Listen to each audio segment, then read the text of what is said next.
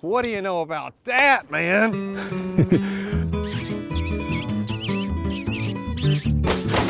That was pretty fun. So I haven't been fishing nor hunting as much as I would like, and it's killing me. But I went Tuesday. I think the creek is just sitting on G and waiting for O. Did you go to Elkhorn or which creek? South Elkhorn. And it was continually increasing in flow the whole time. You know, I checked at 10 in the morning, it looked great, got back. It just when it gets that fast, I think they just won't feed. Right. You know? Okay. Yeah. They don't fight that current at all. I checked the current in the main fork yesterday. What did I text you? Because I texted you and asked you what you thought about the white bass, like at 1,200, I think. Wow. It's 7:52 this morning. Really? It was dropping pretty quick. Actually, I think it was at 1,200 the day before, 850 yesterday when I texted you. Later this week, it'll be. I like it anywhere below 700. I'm good. Yeah. I'll go out there anything under that. I've caught it at 650. 700 and above is where it just gets so damn pushy. Mm-hmm. You can find good pulls here and there, but. And some of that's relative, too. It's been low for a while, and you get a fresh shot through there, it'll jump way up, and you're like, God, 650, but 650 is not that high. Mm-hmm. You know, as compared to right now, 700 is probably still pretty high and pushy. I kind of like fishing it when the water really pushes through for the first time because I feel like it almost pushes nutrients into the water. Yeah, I agree with you. And fish come up there, and I feel like they're in a little bit of a feeding frenzy. So let's get this bad boy going. All right. We got Lee McClellan, myself, Jess Winiger, the host. And then we also have Nathan Brooks on the show today. He's the executive producer of Kentucky Afield TV. Yep. And I guess of this podcast, too, right? Yeah, Yes, I am. Technically. I guess we hadn't really talked about that before. But yeah, Brooks is he's the boss around Kentucky Afield here. So he's joining us. Me and Brooks have been going out and doing quite a bit of hunting here lately. Yep. And fishing for the show and just for fun. Including this morning, correct? That's why if I seem a little bit tired today, that's why. I'm dragging just a little bit. I actually went coyote hunting with a buddy last night, night hunting, and got home around midnight. And I met Brooks at 5-something this morning. We went out and he busted a bird. So That's a good tired, though. Oh, yeah, it's a perfect tired. It's one of those that's worth it for sure. Yeah, exactly. Yeah. I'm going to try to hit the white bass on Salt River when we get done today or after we're off work today. So hopefully I'm even more tired with more success. You know, I've heard sporadic good reports, so. I've been I've been keeping up with a few people on Facebook that fish it quite a bit, and it seems like It's starting to round into shape, isn't it? finally happening. I'm seeing stringers full of fish. So, Of course, Chad for the TV show last week went to Nolan, and they caught 50 plus fish. 50. Rick told me this morning they did great. Yeah, they literally said they caught 50 fish. I was in there. Jameson, who filmed it for them, is in there going through footage right now. He's just starting to edit the piece, and he's got all of his catches labeled in red. And as you go through it, it's just like a string of red and a string of red. You know, he actually noticed a pattern, too. He said anytime a boat went by and some waves kind of pushed up on shore, they'd catch a bunch of fish right after that. I've had that happen on Kentucky Lake quite a bit when barges go by.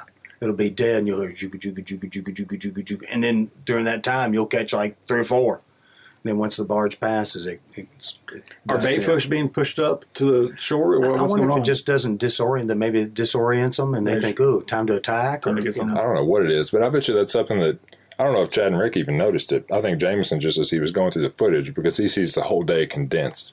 Also caught a couple of walleye, correct? Yep. Right.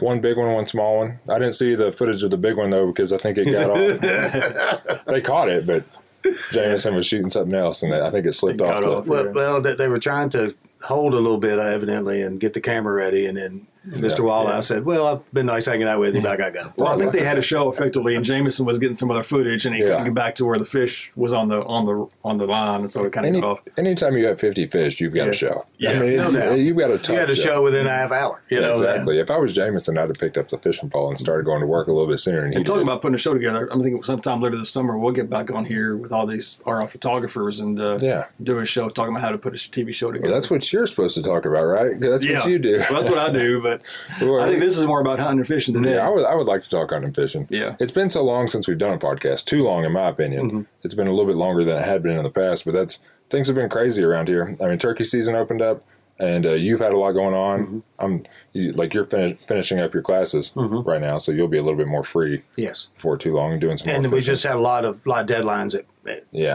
to meet at work. It's been crazy, but in the meantime, we've done a lot of stuff outdoors. I've tried to catch the white bass run several times, a lot of swings and misses, but I've got a lot of confidence in today. And of course, turkey season's been in for 2 weeks now. Mm-hmm. I knocked down a bird. Brooks knocked down a bird. Have you had a chance to go at all? Not yet. I'm going to my brother's hopefully next weekend after Derby. You know, I think that the best turkey hunting of the season so far is probably still coming. I don't know if it's still coming, but I think it's here right now. Yeah. Because it is much better right now than it was the first weekend, in my opinion. Do you think it's the weather? Oh, yeah.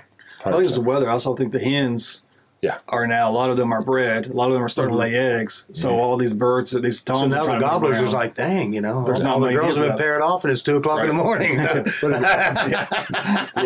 Put it this way. The first time me and Brooks went turkey hunting together this year, it was 2 weeks ago exactly. Yep. And it was snow and sleet that day. And we had 3 gobblers that were henned up with 9 hens. Took us 6 hours to get them in and kill a bird. Yep. Right? Today, we saw 3 gobblers with no hens, and they were gobbling their heads off the whole time. Right. So it's a big difference. You know, my brother observed a lot of activity in late March, and he was concerned that we were going to miss it. Well, we kind of got a warm front. Yeah. For a For little that bit warm there. time, he started pairing off, started seeing more activity, and he and a buddy of mine who lives on a farm near Richmond were talking about, I saw this turkey today, and they were going back and forth texting. Oh, yeah. And then the activity kind of died down. I didn't hear it. Now it's picked back up again. Right at the beginning of the season, that's when we had that cold front. We had that snow and wind, It was and it was a ridiculous. rough couple of days. Ridiculous. And didn't Zach talk about that's kind of, with the breeding season, that's why they try to Yeah. push. He They don't said start the that's- season until mid-April. Yeah, we want to give the hens a chance to breed. Right. Because then that'll help our turkey population if the hens get bred before hunting. And then also, after those hens are bred, they'll go off and start laying eggs, and the gobblers will start looking for more hens. Right. So you still get a good chance. You might have to wait, and that's why our hunting season, our turkey season, isn't always the best at the beginning. Because sometimes you got to wait for that second rut. That's not the technical term for turkey breeding. But Well, and a lot of people, they talk about that. They talk about how, they're seeing birds gobbling and strutting before the season starts. They feel like they're missing out on it. Well, they're really not. We've had such a great experience in our hunting so far this year. It was great. We haven't missed anything. We're 2 weeks in, and our best hunts have been today and 2 days ago. Good deal. Well, it snowed the third week. Yeah. It snowed. Yeah, put us back a little bit. That bird Brooks killed, we actually got on that same bird 2 days in a row, and we heard that bird gobble 200 something times. We probably watched him gobble 200 something times. Yeah. He was just it was like every breath he took, just hammering. He set out on that ridge on Saturday about 200 yards away and gobbled his head off for 15 minutes. Just every 5 seconds. He wouldn't come to our decoys, though. He wouldn't come then. Why'd he work this morning? Well, we set up a little bit different. Man, I'm a visual person. I like to show people maps, but I'll try to explain this. So we think of a big field separated by a small tree line, right? With a creek on the lower edge, the tree lines run up from the creek, right? Well, this bird roosted on the creek both days. And one day he flew down on the opposite side of a tree line from us, and he just worked up the field. Basically, we could watch him going across the tree line up this hill. Yep. And he worked up and around into the field we were in. And he was up on top looking down at us from this ridge top up above the creek. And he was just hammering and hammering and hammering. But he wouldn't come back down the way he came from.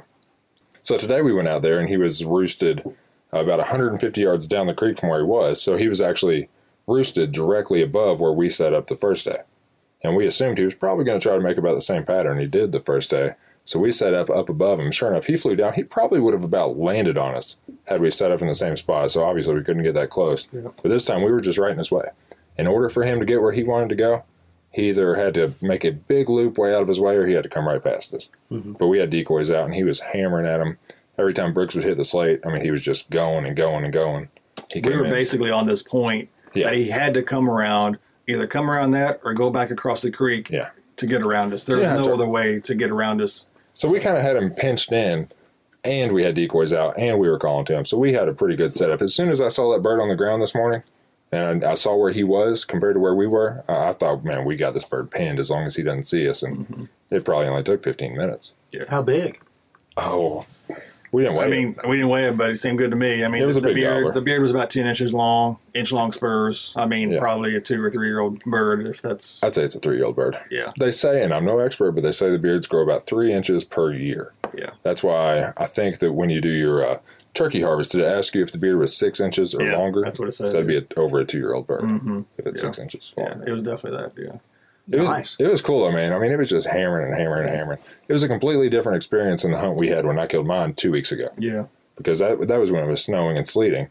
And that bird, after they came off the roost, didn't make a peep, except for when that lone hen came over. Yeah, yeah. And The when lone they- hen came from out of nowhere. Yeah. But that was a crazy hunt because those birds had like 9 hens with them that first Monday of the season, and they literally sat. We could watch them for 6 hours. We did watch them. We did watch them 6 hours. We watched those hens for 6. We watched those birds for 6 hours before we got a shot. They finally worked their way around, and we were supposed to shoot. I was shooting on Chase's mark when he shot, and he shot the second bird, second tom, and at that point I hit a limb, hit a sapling right in the middle of it, 3 yards from my barrel, or I would have shot that. Well, the reason we shot like that, so thing we're looking out over this big field, and the birds are to our right, and I'm sitting on the right. So I'm telling Brooks, you know, if I'm sitting on the right, I'm going to shoot the bird on the right. So they're coming right to left. Yeah. Yeah. So I was waiting for the second tom to come in so he could shoot on my mark, and so I had to let the first tom go past me. When the second tom came in and got away from the hens and had a clear shot, I shot. Brooks shot. I thought we doubled.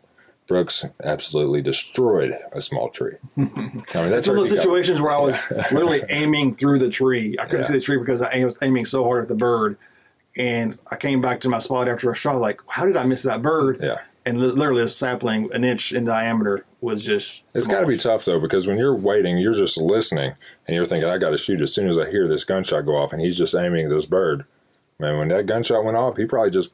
His gun went off as well, you know? He probably wasn't thinking a whole lot about... Because we weren't close enough to be shoot on three, No. 1, 2, 3, shoot. So it was a little bit different quarters than that. But it was still a great hunt. it's a lot. And I killed a coyote that hunt, too, You could have got on that. which is fun. Yeah. I've always been told in turkey hunting, and I learned this from Tim Farmer, really is your best option is to be patient.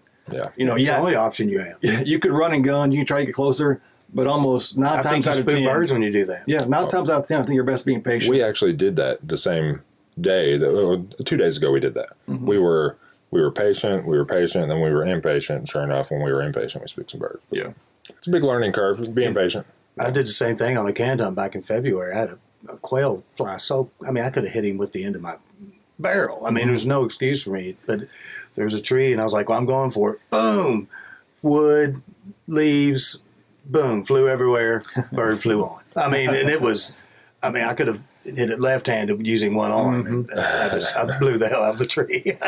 It makes you mad. That's hunting right there. It is. I've had that happen in doves a lot, especially early. You're under the trees and there's still some leaves, and you see one come over. Yeah. And you know, especially those quartering shots coming over, and you come down and boom, and whoosh, and Mr. Dove flies on and sticks and stuff fall down. I've done stuff like that before, but the most painful one ever was this buck I had been hunting all year, right? And I finally, one night, gun season was coming up soon, so I was like, all right, pressure's on. I know where this buck's at. Every day, I'm going to make a move. I've got the perfect wind. So I snuck into this thicket, and I got down in this position, and I thought I was pretty set. Sure enough, here comes the buck. He's at 20 yards, and I pull back. And when I pull back, he gets a little spooky, and he kind of trots off, so I knew I had to shoot quick. And as soon as I let the arrow go, I just hear smack, and the buck takes off, and he stops, and he's looking back. I had centered up a 2-inch sapling, and then that buck got shot a week later in gun season by somebody else. And that still hurts. I've got pictures of that buck. I've got pictures of the guy holding the buck, too. We've all been there. The most painful is when you have like one of the biggest fish you've ever had on, and then it's near the boat. You can see it, and your adrenaline's in your mouth and everything. Come on now. No, I'm not doing that. No, you are completely bringing up a bad Do you know moment. what happened to Brooks the other day? Yeah, I know. But that's what I was thinking. I was trying to lead him in, but that happened to me on Kentucky Lake a couple of years ago. I was at Ginger Bay, Man. and we were in a weed bed. I hadn't had a bite in a while, and you kind of like, I'm getting hungry and all that, and all of a sudden, donk, and I saw my line going, and I reeled down, and I hit him, and I thought I hit him hard enough, but he was really close to the boat, and I horsed him. My damn adrenaline was going through the roof. Yeah. And my buddy reached down with the net, and I barely had him, and he hit him with the net, and he came off. His mouth was, I could have put both my fists in his mouth. This is the biggest bass I've ever had on. Yeah. Right at the boat, too, and I can still, I mean, it's still, every time I think of it, I get a little bit of bile in the bottom of my throat, you know. So did I tell you what happened to Brooks the other day, or somebody else? I actually saw it on video. You saw the video of it? How do you see the video of it? When they were working came on back the other here? day. Yeah, I was back here. Remember when I came, I wasn't supposed to come? Oh, really? Yeah. Oh, yeah. I Remember we wish I would watched have it? gotten a better shot of that. Yeah, that was upsetting for Brooks, man. You know That's what? happened to me with smallmouth. It's not my first time either. Not my first No, time but either. this one was this is the big one. This thing was huge. Brooks hooked it. I was the cameraman on this shoot, and he was with Chad in the boat, of course, and he hooks it, and Chad says, you got it, and Chad's going for the net, and Brooks said, it's a striper. And then it jumps one time, and Brooks said, no, it's a largemouth. And you can see Chad start going for the net a little bit quicker. And then it jumps again, and Brooks said, it's a smallmouth. And Chad, at that point, he's like fumbling for the net, like trying to get it, because, it's just getting better and better and better. And it jumped several times. There's a reason they jump. It's highly effective. Yeah, the I've third lost time. so many good ones on when they tail walk like that. It's just The third time she jumped, I was trying to get my rod tip down, and it just wasn't fast We're enough. talking 7+ smallmouth. 7+. By the end of the we'll day, it see. was a 9-pounder. Yeah. Well, it started out at 5 pounds. Right after the 7, that's a 5-pounder. That was And by a the end of the day, it was a 9-pounder. It was a 7+ smallmouth. And the thing that made it so much worse is the rest of the day was tough. Yeah. The rest of the day was really bad. I caught a minnow, pretty much. that down Kentucky Lake. I blanked after that. Some of us I checked out mentally because I was just fuming. The rest of because it was just. And that was our first bite of the day. It was like an hour and a half into it, maybe. Yeah, I thought things were going to be amazing when I see the 7-pound smallmouth jumping, 8-pound smallmouth, maybe a 9-pounder. I'm not sure.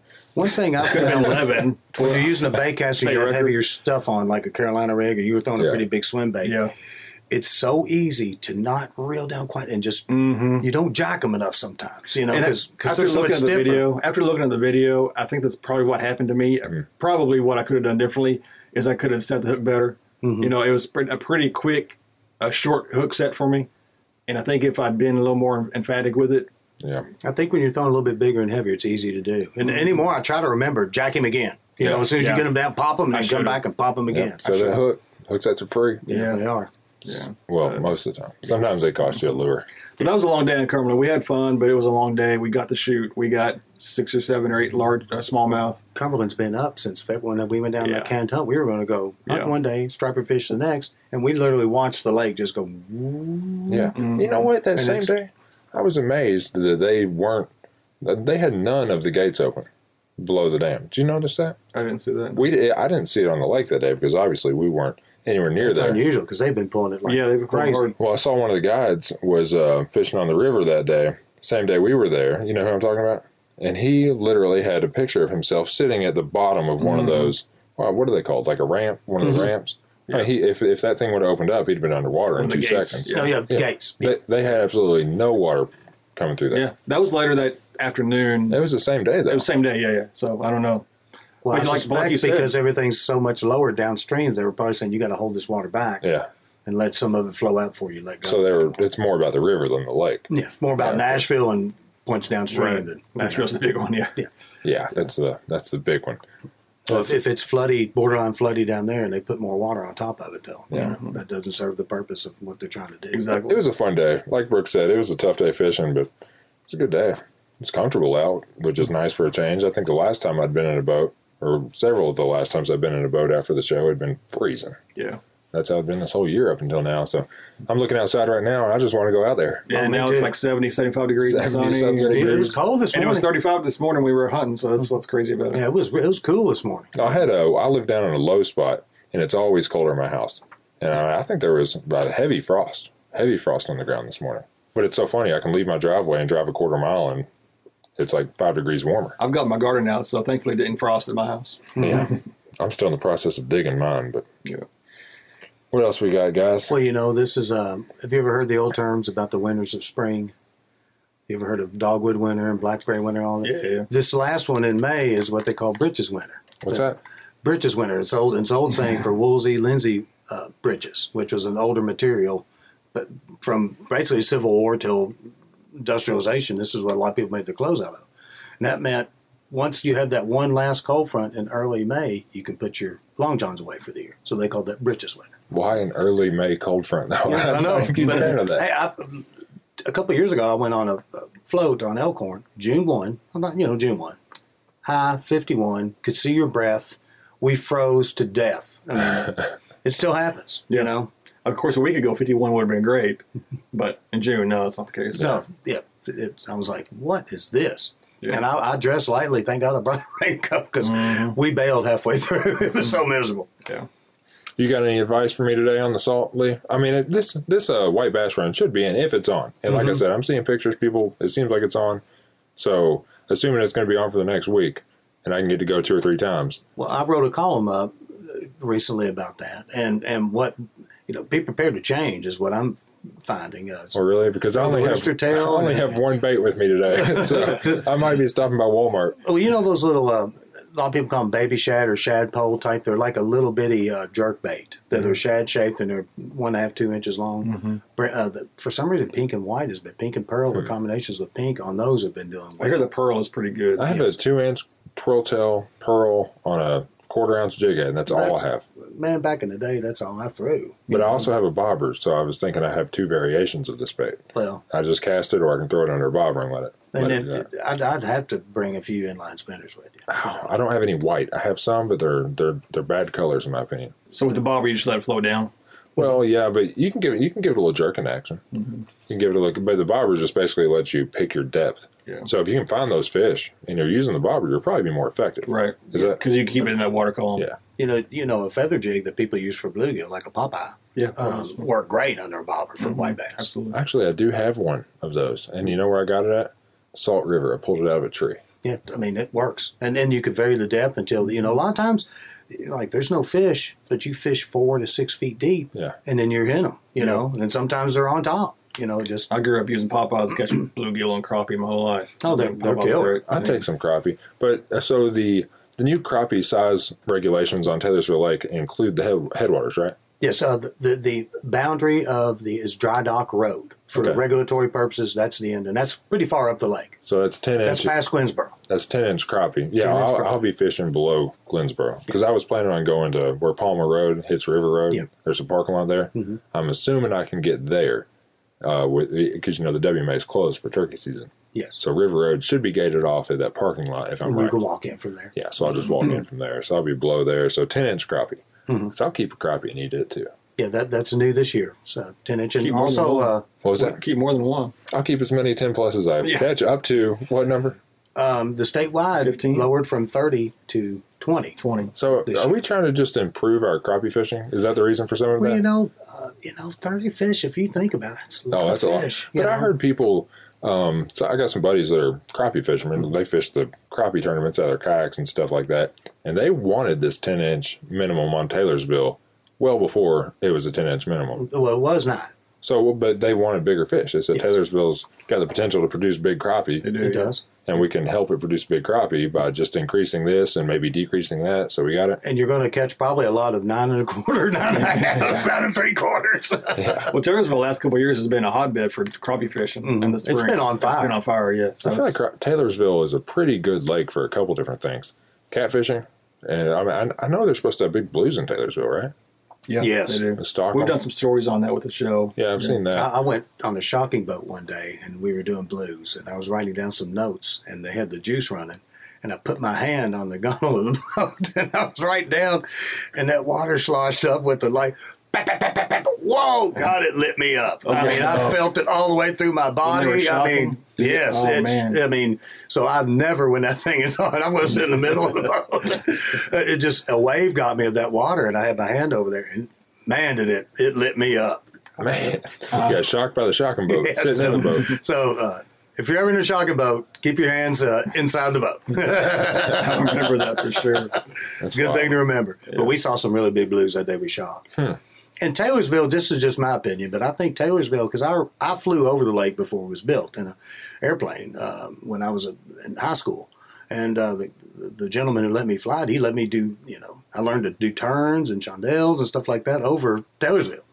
So I remember the early years, siltation was such an issue that the bass were reabsorbing their eggs and things of that nature. I think Taylorsville is one of the lakes that's actually going to benefit from being aged and having the silt load calm down and having more weed beds and stuff. I think Taylorsville is going to improve. The longer it goes, it's going to improve more, I believe. Yeah. Are there some weed beds on Taylorsville? Now that I think about it, I never really see a lot of them. Some used to not be any. So a lot of, but we had a really bad siltation problem back in the early years of the lake. And we had bad bass reproduction as a result because their eggs would get silted up. So compared to some other lakes, it doesn't seem like I see near the vegetation on Taylorsville. Yeah, but at least I used to not see any. Yeah. But now I see some. But Kentucky Lake is having an issue with vegetation, especially in the southern end. Some of it's good, some of it's bad, though. Yeah. I go out on Cave Run, and there are like grass mats bigger than football fields where the grass nearly comes to the surface. and it just looks amazing. I know there's fish hiding in there. I mean, I don't know that much about good weeds, bad weeds, coontail, all this stuff. Yeah, you hope it's not hydrilla or something. Yeah, like that. there is a little bit of hydrilla in Cave Run now, there just is, a little bit. Yeah.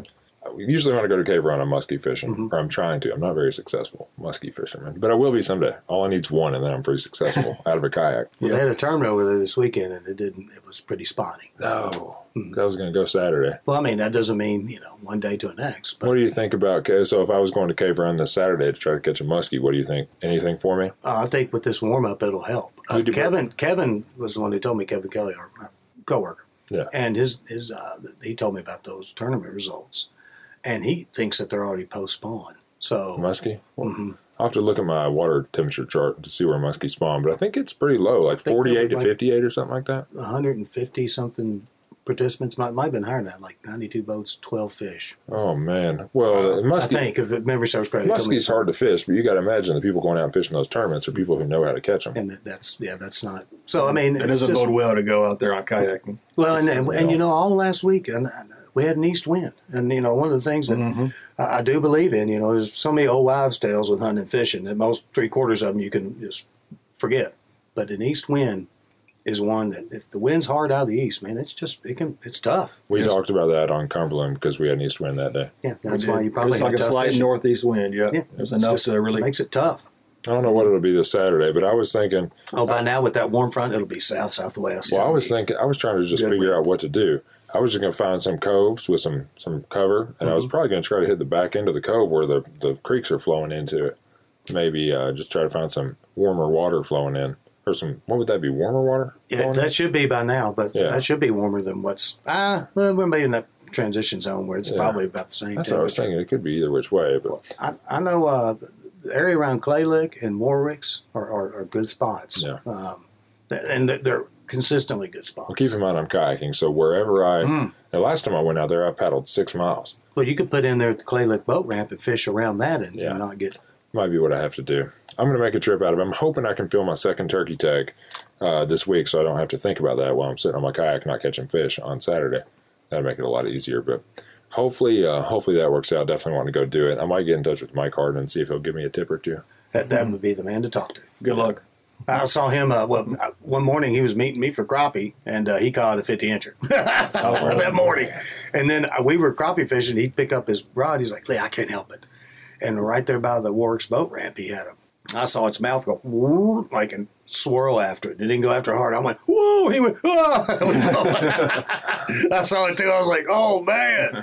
He kind of had the shakes a little bit, after that. But I mean, he crushed him that morning. Yeah, Mike's hardcore. Yeah, he is, and his family has such a rich history there. Like he pointed at he had relatives that owned like right on. His dad grew up before the lake, and he told me, he knows what it looked like prior to impoundment. For people who don't know Mike, he's the Assistant director. Yeah, assistant director of fisheries. Yeah, and he's a big time muskie guy from the Cape Run area. Just a fantastic angler, and just in general. Right. When you're in the boat with him, you'll catch. I like Mike. He's a funny guy. Yeah, he is. He's fantastic. Well, you can watch. There's a segment where Chad caught his first muskie ever with Mike. Yeah. Yep. And man, the way Mike was laughing and giggling, man, it was giggling. I don't even feel bad saying that because that's what he's doing. Oh yeah, he gets excited. Oh, he was having a blast out there. Yeah, It's a good time. I have heard Rick and Sloan went and Taylorsville. They caught crappie over the weekend. Oh, really? Did well. They caught 20, and I'm hearing good reports out of Kentucky Lake that they're finally starting to hit. So crappie probably are right here now. So we're finally getting through all this flooding and all this rain, Yeah, and this cold weather. and Yeah. it seems like we've been waiting for this for all this to turn on, So, and now it is. For the entire month of April, we've been waiting for it. Now Yeah. finally it's happening. Lee told me, what was it, when the red buds bloom, the crappie are spawning. Yeah, so well, you look out the window right now. Red buds bloom, white bass run. When the dogwoods bloom, Dogwoods. crappie are spawning. Well, the red buds are blooming right now. And my dogwood in my front tree, the yard is too. So we got AKA when it's spring. And so those things are both happening because, I mean, literally I was walking around campus earlier and I was noticing that and I was thinking about it. White bass My are red bud looks beautiful right now. It's just booming. White bass are supposedly running. I'm going to go confirm that. Actually, we know they're running because Rick and Chad went down for the show last On week. No Land, they were, Killed them. Caught 50-something of them. And the crappie, you say the reports Are coming in. good. Yeah, they caught them over the weekend. So apparently that saying holds true, even with a crazy winter and early spring. But my dogwoods didn't bloom really in earnest until the last week. I mean, they were kind of showing it, and then all of a sudden, poof. There you go. Just need a couple of spells of warm weather. Yeah. Sunlight. And I think this week we'll start stream smallmouth fishing in earnest. It's been a rough year because it's been so up and down, up and down, up and down. But now that we've got this good warm weather and the return to normal flows, they should be on fire. What's your favorite stream to go to catch smallmouth? Well, you know, actually, Green River from the dam to Greensburg. Okay. Remember that day? Yeah. We filmed an incredible show on there. I was gonna say, that was one of the first shows I ever did 4 years ago with the Kentucky Foot TV. Was you and Tim Sloan and Farmer. Yeah. No, that's strange. One of the first shows I ever did was with Lee Austin. The first show I think you did. I think it was the first one I ever Oh, shot. Floyd's Fork, yeah. Yeah, we caught more on Green River though than Floyd's Fork. I floated Floyd's the other day. I actually had a really good time catching trout there a few days ago. But I tried it for smallmouth and I didn't have a whole lot of luck. But the trout was good. The trout probably won't last much longer either. So Yeah, they'll be. Yeah. The water would get too hot for them. I caught one in July on an inline spinner right there by the 64 bridge one time. I caught Resilient. I probably caught 12 trout the last time I was there, and I wasn't even in the kayaking. I was just standing in one spot around the Eglon actually. So I was like right in the middle of the float. That's the hot spot right there. And I was just casting an inline spinner, and I started seeing trout jump in this riffle. So I went over there, and I probably caught 12 of them out of it. I kept the 5 biggest.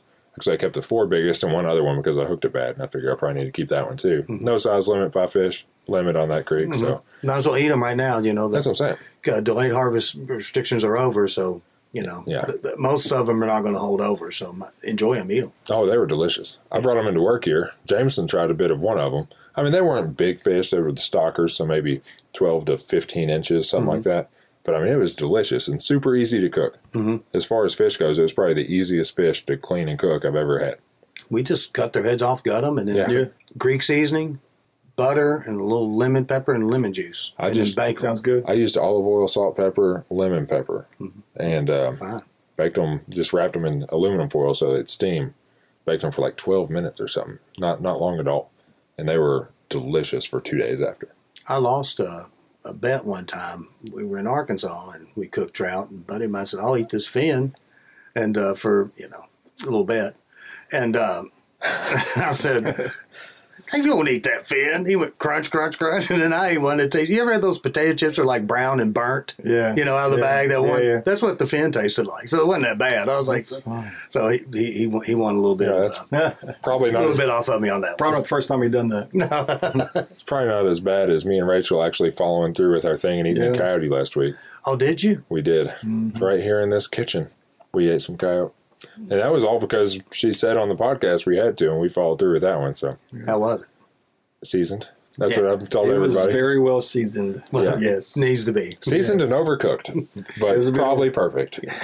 My granddad used to take me to coon suppers all the time. Man, I mean, I did it to humor him, but Lauren, coon, and I'm sorry, it's stringy, and you have to cook the fire out of it, and I put tons of seasoning on it, and kind of I don't know if down. I can do that. Yeah, he loved it, but it's definitely an acquired taste. I've had a coon before, but I can't remember what it tastes like. It's just really stringy. I mean, in my memory. I don't like hunting or anything like that, something that you're not going to eat. Coyote's pretty much the only thing that I've done that with in the past, but I do wish more people would get out and trap coons, because, we were talking to Zach Danks last time we were on. He was talking about turkey numbers being down basically because poults per hen are down, which basically has to do with nest predators and lack of habitat. Coons are probably that number one nest predator.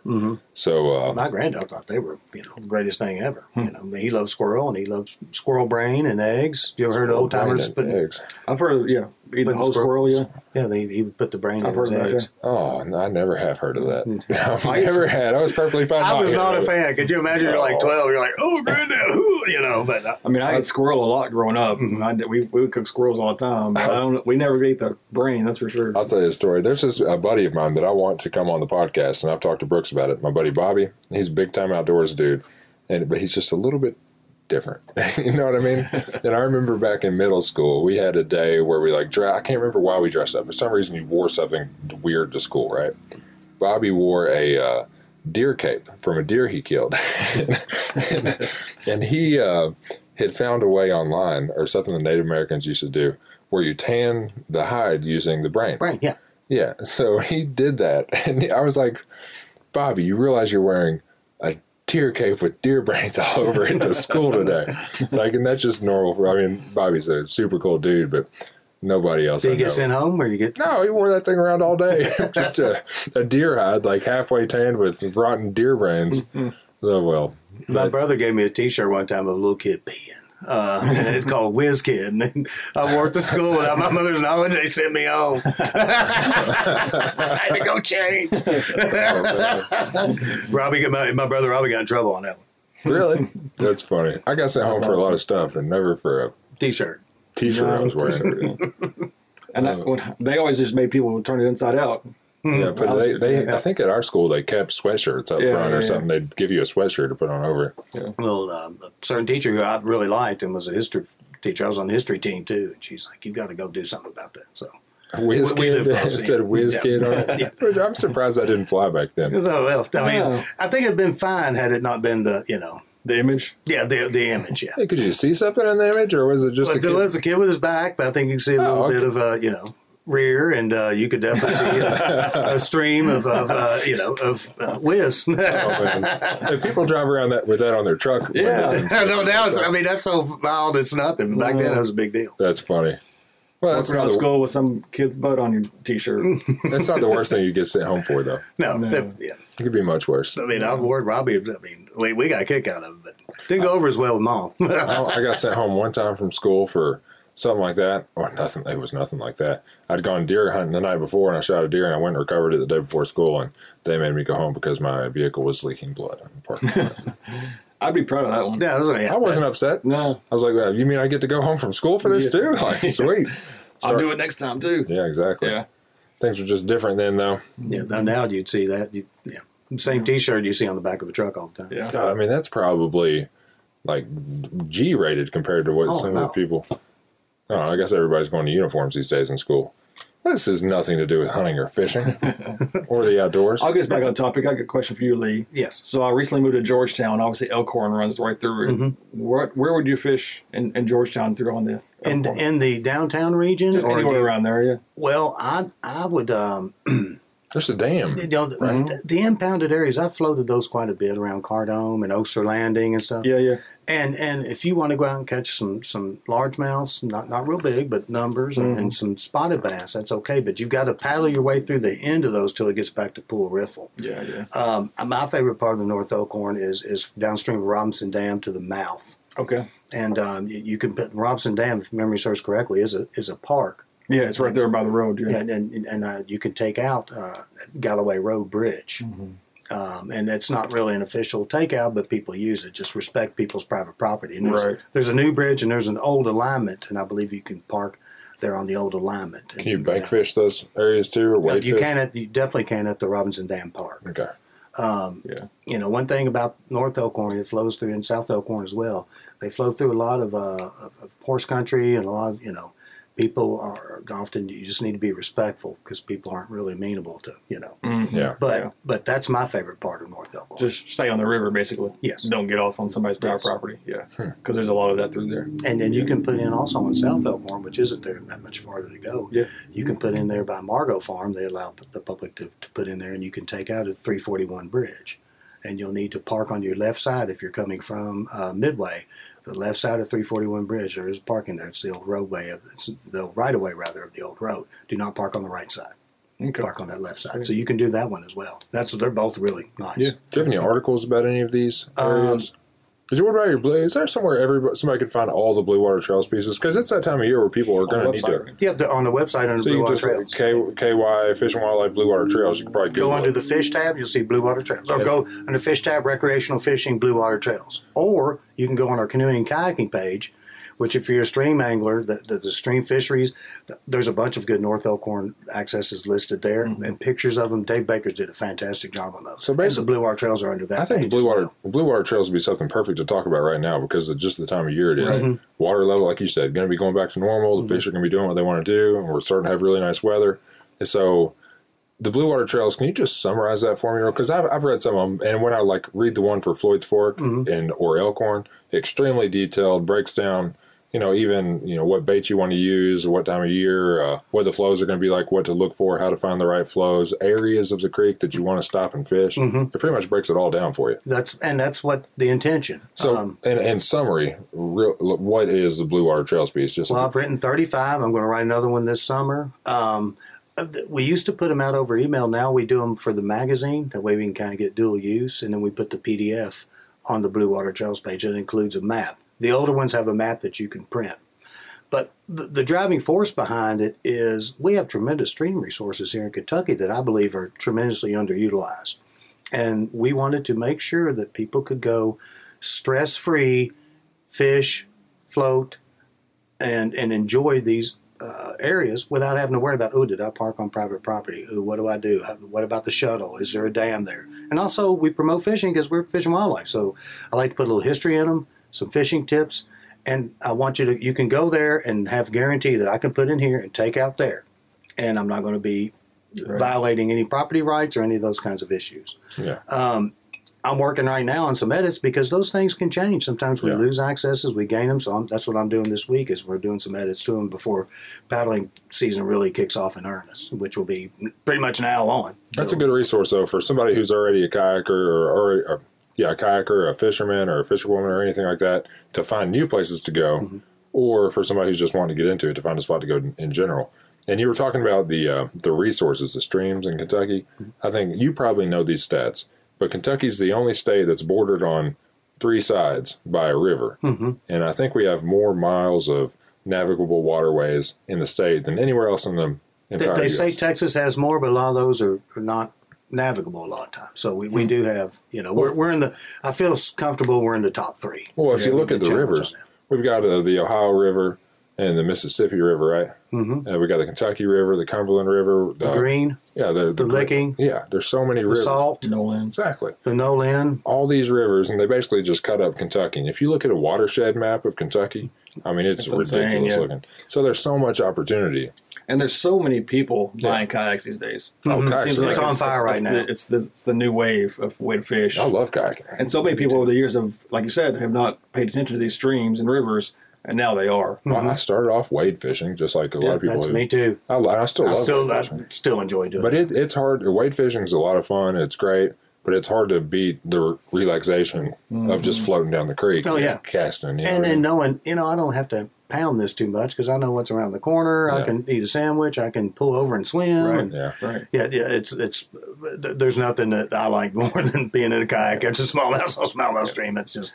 And in the summer, when it gets real hot, you can have a lot of people, like just recreational kayakers. Yeah. And It's a great way to beat the heat. right now is the time to go fishing on these things. It is before the canoe hatch hits here when it gets warm. The canoe hatch, I like that. Because on some of these streams, it can get pretty thick. We love our friends at Canoe Kentucky, but Hey, they do a good job there, though. Yeah, they do. And I used to live right near that stretch of the Elkhorn, and so I would be out there fishing, and here come 30 boats. But I'll be honest with you, it might be a little bit of a nuisance when they come by you, but I mean they don't mess anything up. No. But I've caught them right before and after. I think the fish are kind of conditioned now on Elkhorn for all that human activity. But in general, it's good getting those people out. Like you know what I mean. And they only really run on Canoe Kentucky. They'll shuttle you anywhere. If you buy a boat from them, they'll shuttle you. But they only really run those trips at big groups on a short section. And It's pretty much the 6 mile section from Knightsbridge down to our shop is the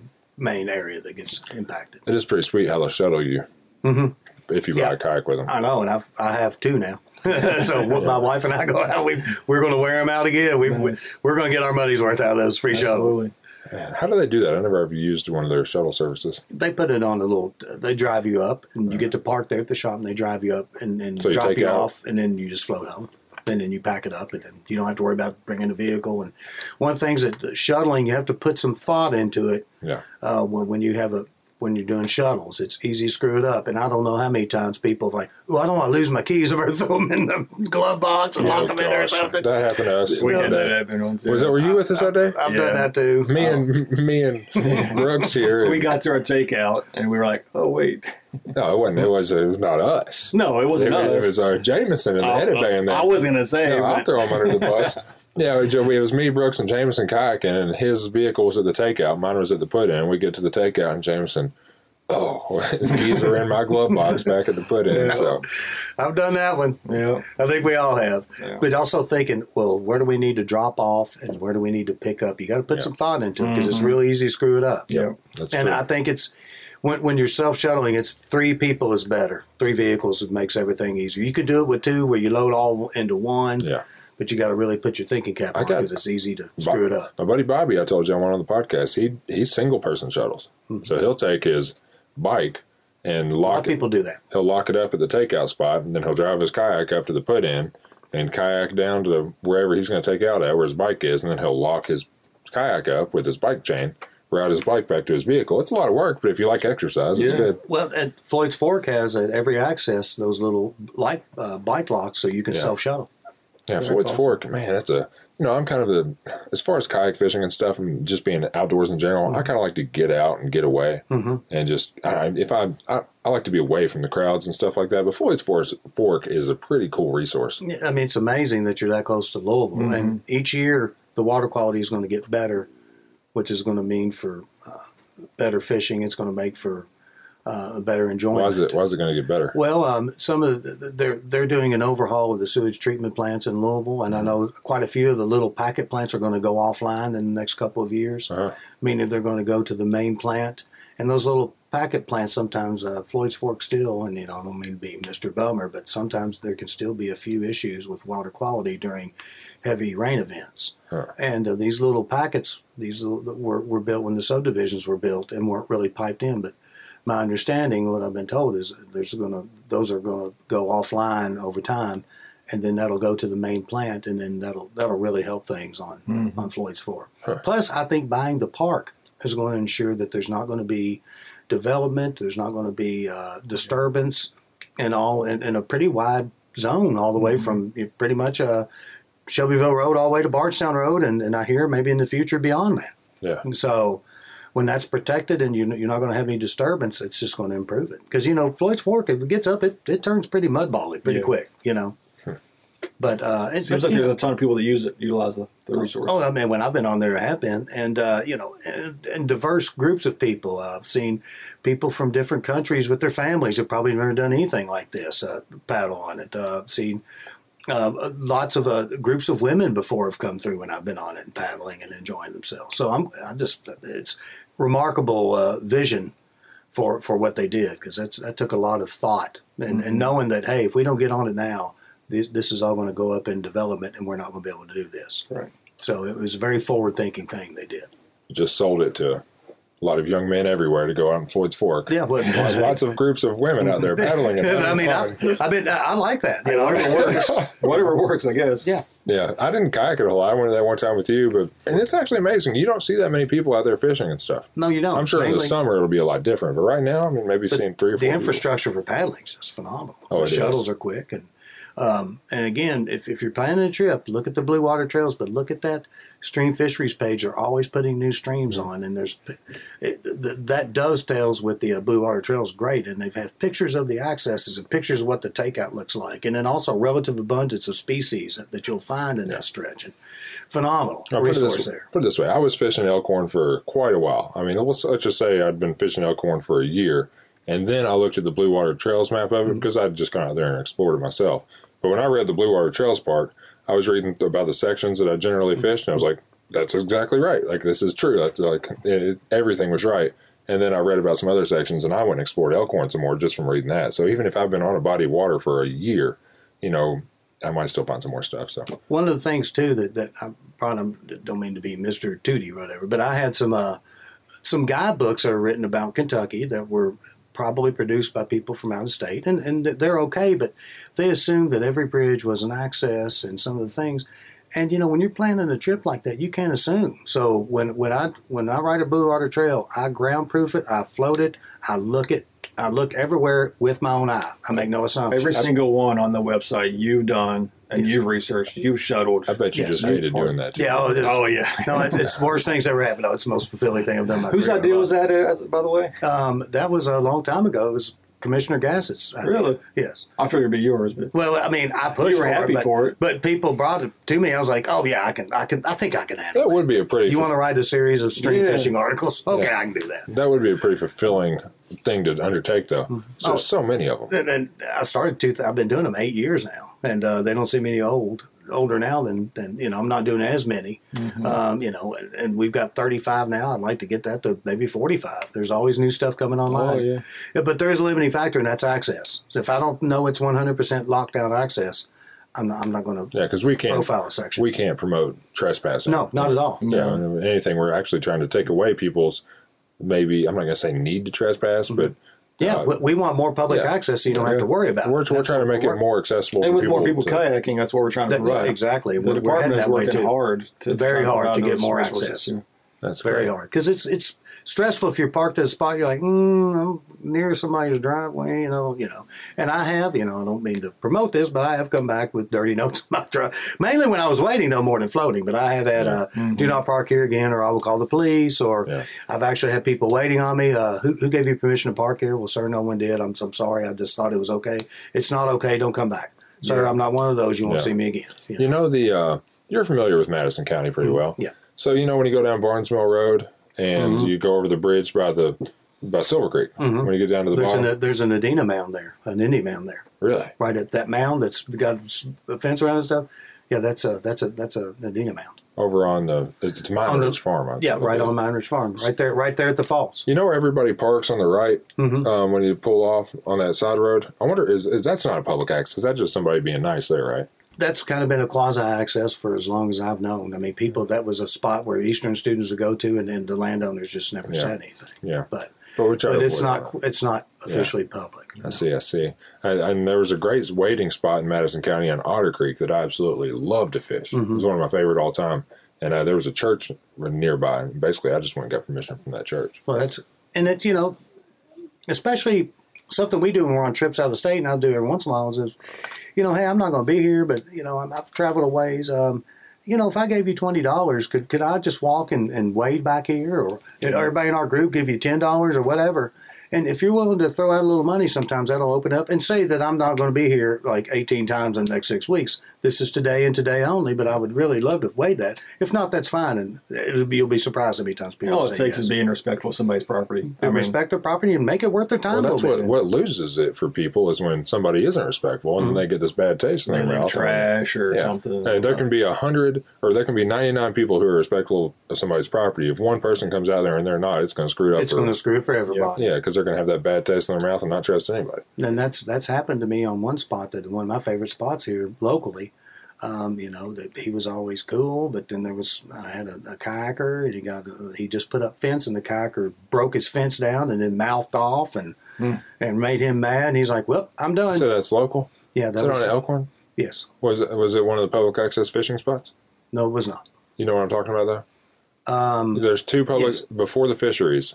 There's one man has donated his property to be public access fishing, but it's not public access paddling. Yes, does that make sense? Yes, you're not allowed to launch there. Yeah, and I didn't know that the first time I went down there, and so we had our kayaks on the roof, and he comes over, no paddling here. If you got a fishing pole, you're fine, but there's no boat launch here. And I was kind of wondering why that was. I'm assuming liability issues, or he just didn't want people. He just didn't want everybody and their grandmother down there. But it's what my understanding, because I've talked to. I know exactly who you're talking about. But he's being a super nice dude because he donated his property.